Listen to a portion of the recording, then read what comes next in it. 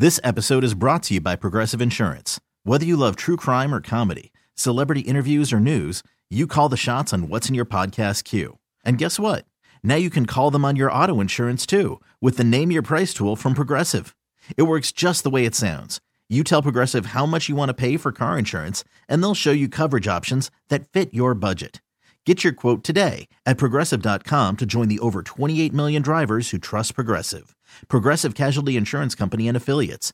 Price and coverage match limited by state law. You're listening to Around the Dial, your one-stop shop for sports talk's best moments every day. Here's your host, CBS Sports Radio's Damon Amendolara. Welcome inside Around the Dial, the best in your sports talk for Monday, July the 29th. I'm your host, DA.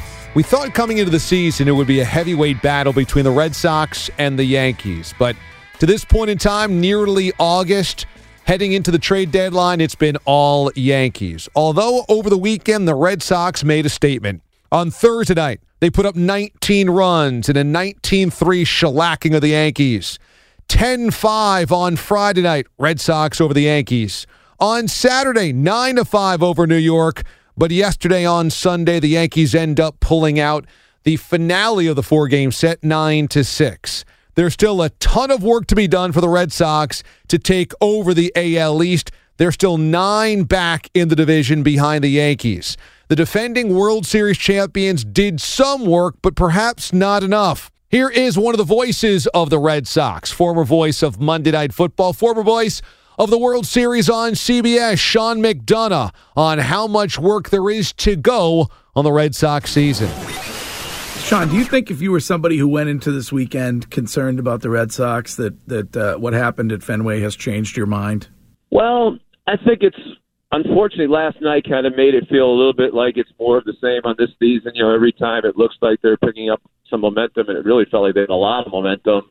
Something like last night happens to kind of stop that. I think in particular Chris Sale has been a big disappointment. He's so talented, and he's shown it in flashes this year. I don't think he's hurt. You know, you wouldn't be throwing 95 earlier in the year, 97 as regularly as he has. I don't think if his arm's really bothering him. But, you know, for him to be 5-10 and to throw a game like he did last night, you know, he really needed to get out there and pitch well against the Yankees and help complete the sweep. And now you're really talking. But, you know, instead of being 7 games behind, to be 9 games behind with 2 months to go, that's a big difference. And it certainly felt like a little bit of a momentum stopper. You know, I think we've seen, you know, the Red Sox I think they do have the best lineup in baseball. You know, they've scored more runs than any team in baseball. And, you know, you just look up and down that order, particularly with, you know, some guys like Christian Vasquez, who's had a dramatically better season than he's had in the past. You know, they can hit with anybody based on the track record of the pitchers, guys like Sale and Porcello and Price. If those guys are who they've been for most of their career, they should be able to pitch with everybody too. But those guys haven't been who they've been. And, you know, until that changes, and it didn't change for Sale last night, you know, I think it's hard to think they have a great shot at winning the World Series. I still think they could put it all together and do that. But we need to stop having these momentum stoppers and the reasons why the momentum gets stopped. They keep happening. Did they clear the area last night when J-Lo was up there presenting the cake to A-Rod? No, you know, I've been around her before where they do that, but there was minimal amount of security. And actually, when I came out of the booth after the game, she was just standing in that hallway right outside our booth with a couple of kids, and she was telling one of the kids that it was too late to have a piece of candy, which I thought was good mothering. And, better than Snooki, yeah. Seemed very nice. Yes, yeah, I've met her a couple of times, and I've always thought she was very pleasant to be around. What do you think of the job A-Rod does when it comes to being a broadcaster? I think he does a good job. You know, I think he's worked hard at it. And a lot of guys who were big-name players, you know, and there are a few bigger-name players than him, you know, they, you know, kind of show up and think they can get by based on their knowledge, having played the game for a long time and that sort of thing. But he works hard at it, and I think he's improved as time's gone on. Sean McDonough's our guest, so obviously it doesn't get any easier, and this next series is a very important one when it comes to this Red Sox team.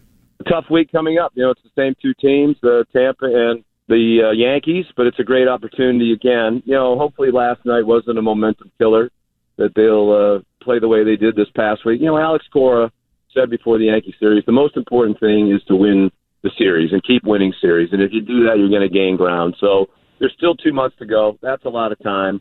Last night was a bit of a downer, but if you said at the start of the weekend, 3 out of 4, I think most people would have taken that. So we'll focus on that and hope for a similarly successful week. You certainly can't count out the Red Sox from the wild card race, but the division is over. They're not going to make up 9 games over the final 2 months of the season. That one is done. That ship has sailed. Even if the Yankees have starting pitching that needs a lot of help, it's just too much ground to make up 9 games in the final 2 months. Now, Boston can be in the wild card mix, and so Boston should have hopes on still making October. Right now, they're fighting it out with the Rays and the Indians and the A's, but they can be with all of those teams, and there's 2 slots to make the wild card. And so the Red Sox just need to get out of their own way. And Chris Sale and the starting pitching has been a big reason why this season has just been a disappointment thus far. Now, for the Indians, are they buyers or are they sellers? Well, if the price is right, sounds like they'll be sellers with Trevor Bauer, who, one of their best starting pitchers over the weekend, melts down on the mound, takes a ball from the umpire, fires it into the protective netting, and then as he's getting taken out by Terry Francona, fires the baseball over the center field wall. Trevor Bauer is really talented, but he's also a bit of a head case. Should the Indians be sellers here, and will this affect his value at the deadline? Here's the Ken Carman Show, 92.3 The Fan in Cleveland. I know that it's not the best thing ever to do. I thought it was funny. I couldn't help but laugh. I thought it was so stupid. It was funny. And then you watch the highlight. I don't know if you saw the sequence on SportsCenter, because people got up and they left. There were several people going, what the hell happened? It was 5-something, and I got up and I left, and that was the end of it. And all of a sudden, this all happened.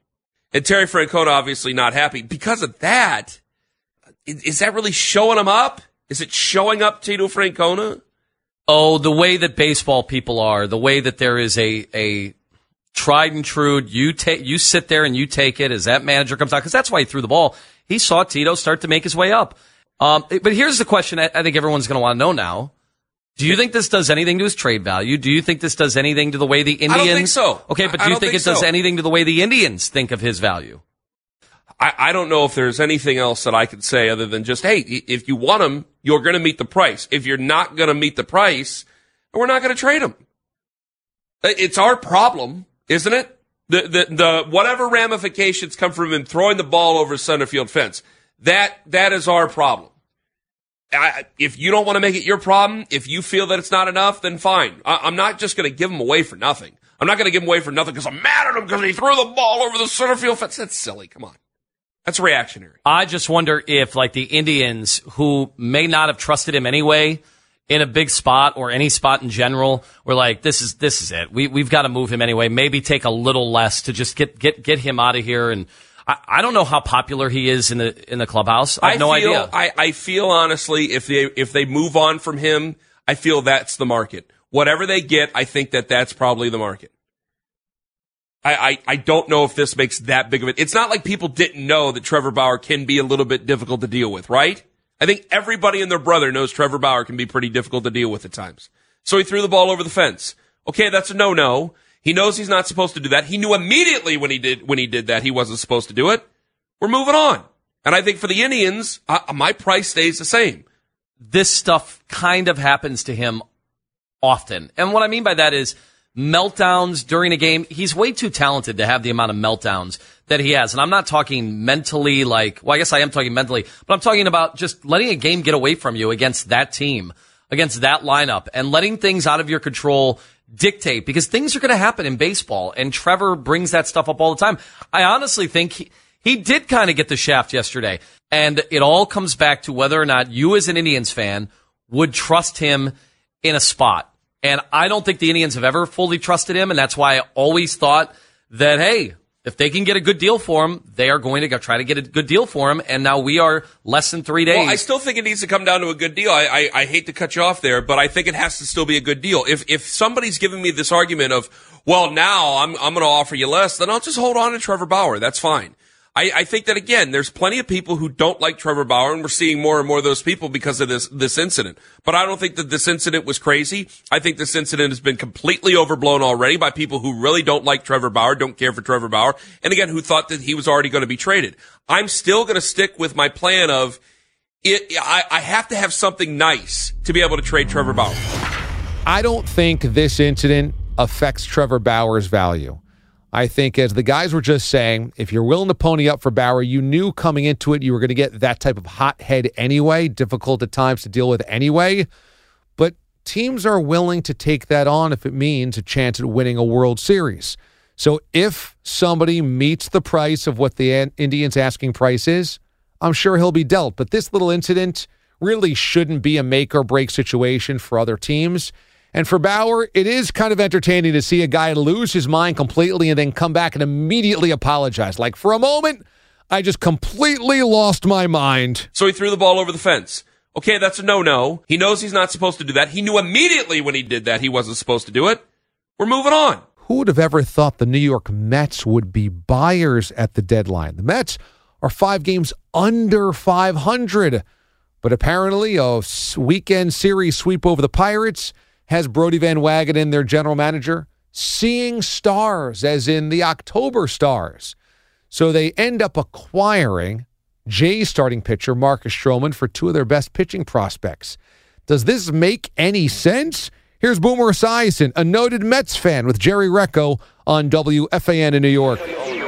The Mets now have 6 starting pitchers. The Yankees have none. Well, Vargas is not staying, though, right? Well, either Vargas or Wheeler, or maybe if somebody is going to ramp up and pay for Syndergaard, like San Diego. I don't know. You never know. And Syndergaard I told Alice a moment ago, he did change his bio on Twitter. It says starting pitcher for the New York Mets, for now. And he's tweeting out, I don't know what's going on. Although a reason to get rid of him, man. He's a little bit of a pain in the ass. He's kind of like the Mets version of Clint Frazier. Like, what are we doing here? So I don't know. I'm not sure what Brodie Van Wagenen is doing. I don't know if he is maneuvering and has a deal already in place for one of his other top players that he may be moving, and he may be thinking about next year. But I would also think, coming off of a sweep of the Pirates, it's the first time since 2010. Now all of a sudden you're a little bit closer in the whole wild card. Are you doing all of this to get to one wild card game? Is that what you feel like, or do you feel like after watching this team come out of the All-Star break, playing pretty good baseball, and now all of a sudden being one of the better teams because they have leapfrogged the Pirates, 3 teams, the Pirates, Rockies, Reds, and Padres. Yeah. So now they're right behind the Diamondbacks. 3.5 or 2.5 games behind the Diamondbacks. Diamondbacks have a 2-game series with the Yankees. I don't know. There's a lot of teams they still have to jump over. They have to get to 500 first, but I really do not know if this is about next year, or because Stroman and Syndergaard are pretty much the same contractually, right? Yeah, you've got Stroman through next year. Right, like you would have Syndergaard through next year, right? So yeah, they're pretty much the same. It's very, very similar to what they could do, what they will do. But so essentially, I right now, the Mets actually have added salary. They have not much. He's only making $2.5 million. Yeah, no. But that leads me to believe that somewhere they're going to be shedding salary if you put it in the Met world, right? I would suppose, yes. They are going to do something this week. But they're not what? Finished. Guess what? George Steinbrenner, if he were alive, he'd be ticked. Because the back pages right now, if it means anything to anybody anymore, belong to the New York Mets. At least this morning they do. And this was also a guy that was penciled into going to the Yankees by many. To me, that's awesome. Why do you think Toronto did this deal so soon? Because I think they wanted the guys that the Mets had offered to them. That's the only reason why. I don't. We always sit here. We say, well, what about this guy? When we start manufacturing trades, and I was listening yesterday, guys calling in manufacturing trades with Chris Moore and everything else. I'm like, I don't even want to get into that because I don't know the nuts and bolts of what each prospect level is for each of these teams, and who somebody may want that I've never heard of. So I don't even want to get into that. And then we start talking about Clint Frazier, and you start talking about Andujar, who's been on the shelf for the Yankees. And who knows if these guys are even available, or if anybody even wants them, or whether or not the Yankees even want to get rid of those guys. I don't think this makes any sense. I think Brodie Van Wagenen coasted into this job, convincing Fred Wilpon, who's now in his 80s, that he is going to make the Mets a winner. because Wilpon doesn't have much more patience at his age. And I think because the season's been such a disaster, Van Wagenen is doubling down on trying to make them a contender. Look, if they trade away Syndergaard or Wheeler, Zach Wheeler, perhaps Jason Vargas, maybe they get back a big return, which is more than they ended up giving up for Stroman. Perhaps they've now driven up the price on their own starting pitchers to trade because they've acquired Marcus Stroman. But I don't see how we have any faith, anybody should, that Van Wagenen has the best interests at heart of this franchise, considering he has been basically a debacle from a personnel standpoint since he was hired, and really a debacle from a PR standpoint, putting the target on the chest of the Mets. The tragic story from the basketball world over the weekend happened in Memphis, where former Memphis star and NBA veteran Lorenzen Wright was murdered, and it was an unsolved mystery for a number of years. Well, his ex-wife, who had for a long time been suspected as organizing a plot to kill her ex-husband to cash in on insurance policies and his estate and the pension from the NBA, ended up pleading guilty over the weekend in a plea deal. Here is the latest from Memphis and 92.9 there with the Gary Parrish Show. The scene in the courtroom earlier today, I think a lot of us saw it, but not many of us were in there. You were there. What was it like? It was pretty surreal, Gary. I mean, Shara Wright was arrested in California in late 2017, so I flew out and saw her first court appearance after her arrest in late 2017. So there's probably been about a dozen court appearances since her initial arrest here in Shelby County. And it was first of all, it was completely a shock to all of us in the media. She did not have a scheduled court appearance today.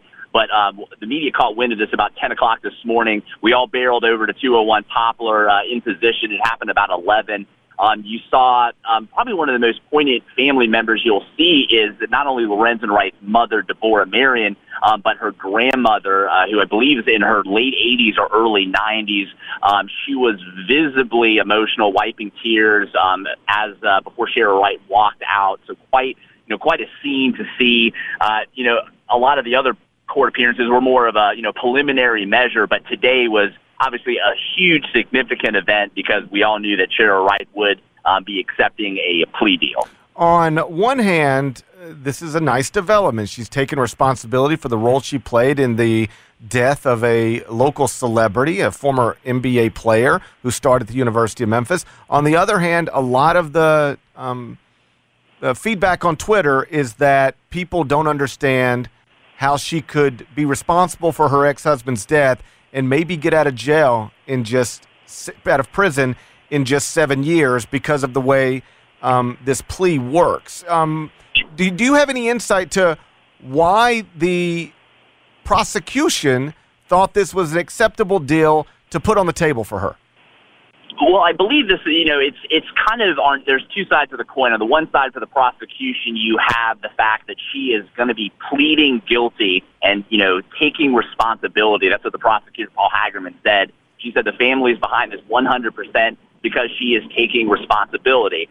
And by doing this plea deal, the first-degree murder charge, which was on the table and would have been on the table had this gone to trial as it was scheduled in mid-September, that's off the table now. She pleaded to two lesser charges, facilitation of first-degree murder and facilitation to commit first-degree murder.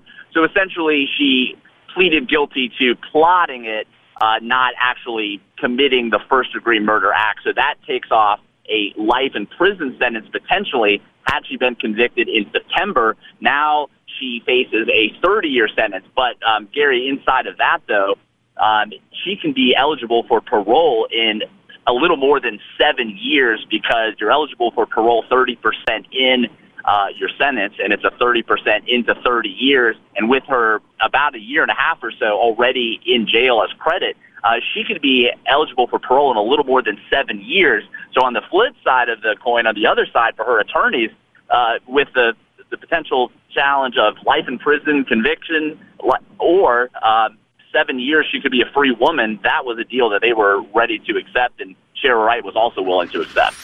It's a terrible story, but also what makes it more terrible is that you've got people close to Lorenzen Wright that think this is way too easy for his ex-wife to get off on.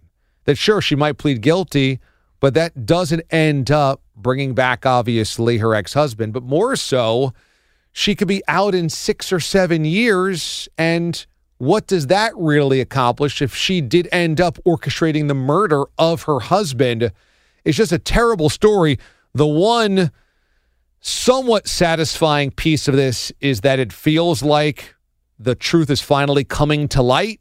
But in doing this, did she just end up saving her own hide where she should have really been thrown away for much, much longer? Over to football as we wrap things up. NFL training camps are open, and Gerald McCoy is a member of the Carolina Panthers, a longtime Tampa Bay Buccaneer defensive Pro Bowler, now in the division with the Panthers. And he says after all of his years as a defensive standout in the NFL, the hardest to guard, defend player in the league is now his teammate. Here he is with the Mac Attack, WFNZ, Charlotte. You said something the other day. You said, I'm kind of the defensive line version of Cam or something to that effect, that you just love playing the game, and you're going to be outspoken when you're playing and stuff like that, but you're going to be competitive too. When you played against Cam, did you... His song's still playing. What was the song still playing? He's still dealing with the song. Just let it go, man. He's working his way through this. Did you, really want to hit him and shut him up? Or did you think it was fun? Did you go back and forth with him? What was it like playing against Cam? Nah, in the game, I didn't talk to him. Because he, honestly, in the game, he doesn't talk. He doesn't not say really? much. No, he doesn't talk in the game. You see all the antics, but he's not doing a lot of talking while he's doing it. He doesn't talk to the defense. Cam doesn't talk to the defense at practice, so he's definitely not going to talk to opposing team's defense. Yeah. You may see him, little clips, mic'd up and stuff, but during the game, it's such laser focus. He wants to win so bad. He's not really going back and forth with the defense. Now, if people chatter with him, he's not just going to not say nothing, but he doesn't really say much, so there wasn't really a lot of chatter back and forth during the game. What is it like game planning for Cam? Because people that don't know the worth of Cam, and they're all over the place, man. Just look at these stupid quarterback lists that have been put out over the last 2 weeks, right? Cam 15th and all this crap, right? It ticks me off. I feel like if you played the game and you see what it's like to game plan for him, right? It's got to be different. Yeah. It's got to be more difficult. What is it like game planning when it's Cam Newton and not just a guy that he's great, but he's going to be in the pocket and he's the hardest guy to defend in the NFL.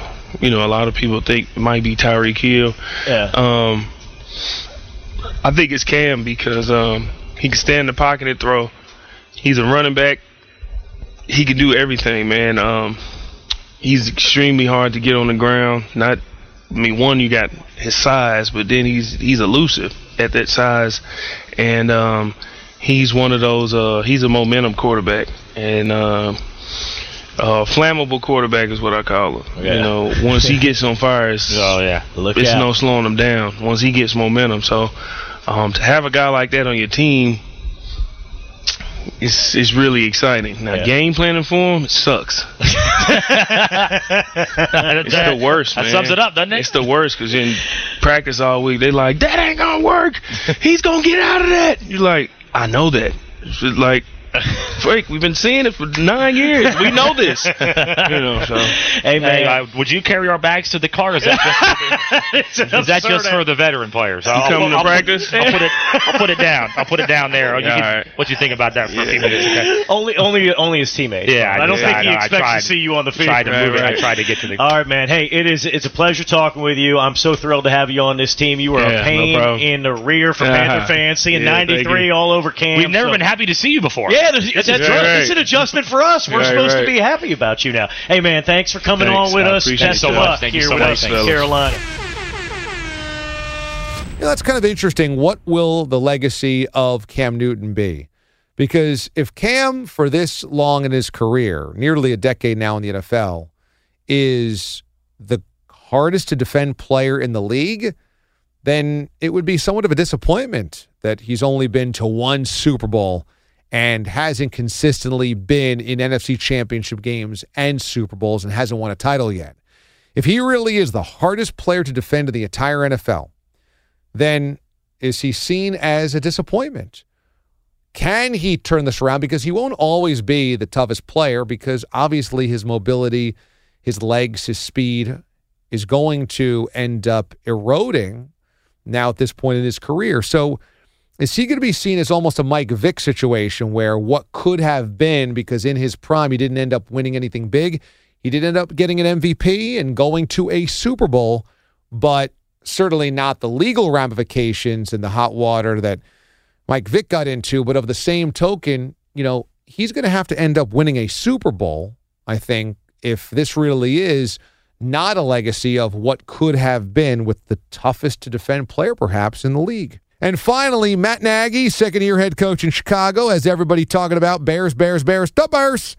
But how about the next level of Mitch Trubisky's development? Here he is with Dan McNeil and Danny Parkins on 670 The Score in Chicago. You're the favorite in the NFC North, and you earned that. A lot of discussion in the offseason about the quarterback and his involvement with Matt LaFleur and the recruiting process and how much power a superstar quarterback should have. Your philosophy on it. You're a former quarterback. You're an NFL head coach. What level of trust in your quarterback is too much when it comes to handling an organization? Well, I think in this case this exact case that you're talking about, you're talking in Aaron Rodgers and one of the greatest quarterbacks to play in a long, long time. And so for somebody in that organization that has the pull that he has, they have to be able to listen to some of the things that he's saying, and that's important. At the same time, there is a balance to whoever that new head coach is that comes in, understanding what they're getting into. For us, we're in a position right now where we have a young guy in Mitch, we have a second-year head coach in myself, where we're learning each other right now as we go. And I just think that each organization can be different, but I just feel really fortunate with who we have. What is Mitch Trubisky's ceiling? Well, it's very high. I don't want to put pressure or expectations as to say exactly, what it is. But for him, he's going to tell you it's to be the best leader he can possibly be. He's all about wins and losses. People will talk about stats and how, but we the stats will come, the numbers come, but he's leading right. I mean, just in our meeting today, he's standing up, talking to these guys, telling these guys exactly how he wants a route. He didn't do that last year at this time. As the year went on, he started getting to that. Well, here we are in day one, first install, and he's telling his wide receivers exactly how he wants his route run. I think that's a big step. It's a hell of a season, and it's all national TV and the spotlight and all of that. I'm curious for you and Andy Reid, when you guys meet, you got a bet with Coach Reid? How's that going to go?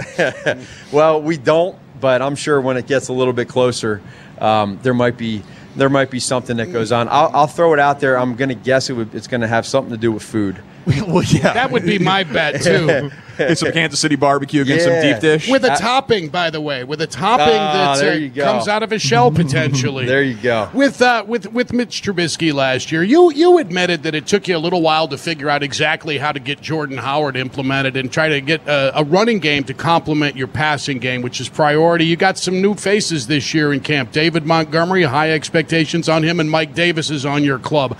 Tell us how you see that shaking out, specifically in the preseason with opportunities to see what those two guys are about. Sure. I'm really excited to see, in particular, those two guys that you just mentioned, David Montgomery and Mike Davis. I'm anxious to see what they do once the pads come on. I know so far from what I've seen, the playbook hasn't been an issue at all with either one of them. They're both very physical runners, but yet they have a lot of ability to make guys miss in space. They have excellent hands. We can split them out and do different things. And so, and people know that other teams know that we do that, and they really fit well with what we do. Yeah, the versatility, I feel like this year seems like it's fairly limitless with your offense. Is that a fair statement? Absolutely. And that's what we like. And, when you're building a team, it takes time to learn who people are, learn who players are, and figure out what do you do best. And so we had a great opportunity to draft David, in that third round, and we feel like we got a steal. So far, everything he's shown us doesn't make us think any different. The kid is ready to put those pads on. There is a lot of people predicting Super Bowl or bust on the Bears, and let's see if Trubisky has that next level. He certainly took a nice step forward last year, as did the Bears organization, but it's a different reality when everybody knows you're coming. You are a favorite, and you are the favorites to win the division in a division that still has Aaron Rodgers in it and a pretty good Vikings team as well. Can Trubisky rise to the occasion? Can Matt Nagy prove that he was not a one-year wonder? That's the 2019 Bears, and NFL training camps are here. That's the Best in Your Sports Talk for Monday, July the 29th, and we'll see you tomorrow, everyone. Thanks for listening to Around the Dial. Subscribe now for the best daily recap in sports talk on radio.com or the radio.com app.